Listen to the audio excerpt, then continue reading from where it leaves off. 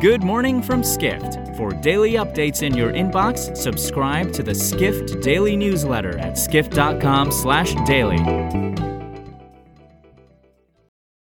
It's Friday, July 15th in New York City. And now here's what you need to know about the business of travel today.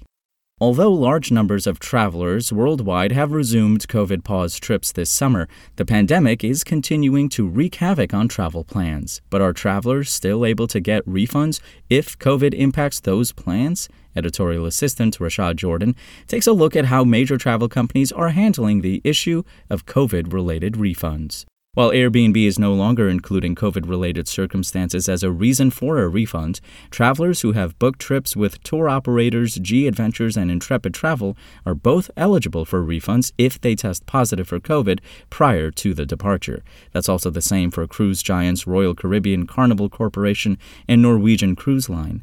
However, dozens of major travel companies don't have clear policies regarding COVID-related refunds. Neither Delta Airlines or American Airlines has an official policy about whether travelers whose trips are impacted by COVID are eligible for a refund. In addition, hotel giants such as Hyatt, IHG, and Wyndham have told guests booking via online travel agents or other third parties to contact their booking provider to get an answer. Next, IHG subsidiary Crowne Plaza Hotels and Resorts has unveiled an ambitious plan to redefine the traditional image of business travelers, its core market, reports corporate travel editor Matthew Parsons in this week's Future of Work briefing. Crowne Plaza believes through its new blended travel program, it can take advantage of 4 emerging lifestyle trends, including side hustles and hybrid living. The company found that 34% of Americans already have a side hustle and that 80% of consumers said they once had a groundbreaking business idea while on vacation. While its rivals are targeting so-called bleisure, business combined with leisure travelers, Ginger Taggart, Crowne Plaza's global vice president of brand management, said the company has an opportunity to become a thought leader, adding it's moved beyond bleisure.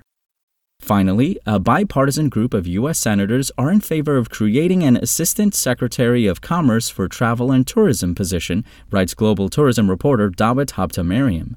The senators brought up the idea earlier this week at a subcommittee meeting on the U.S. Commerce Department's 2022 National Travel and Tourism Strategy, which was published last June. The position is considered necessary for the department to successfully implement its strategy, Habtemariam writes.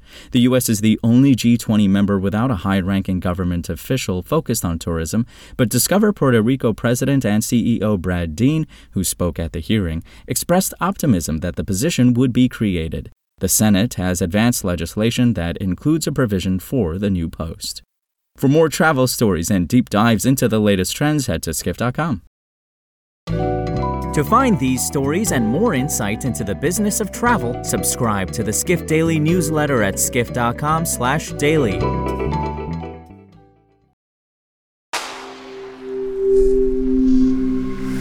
Spoken Layer.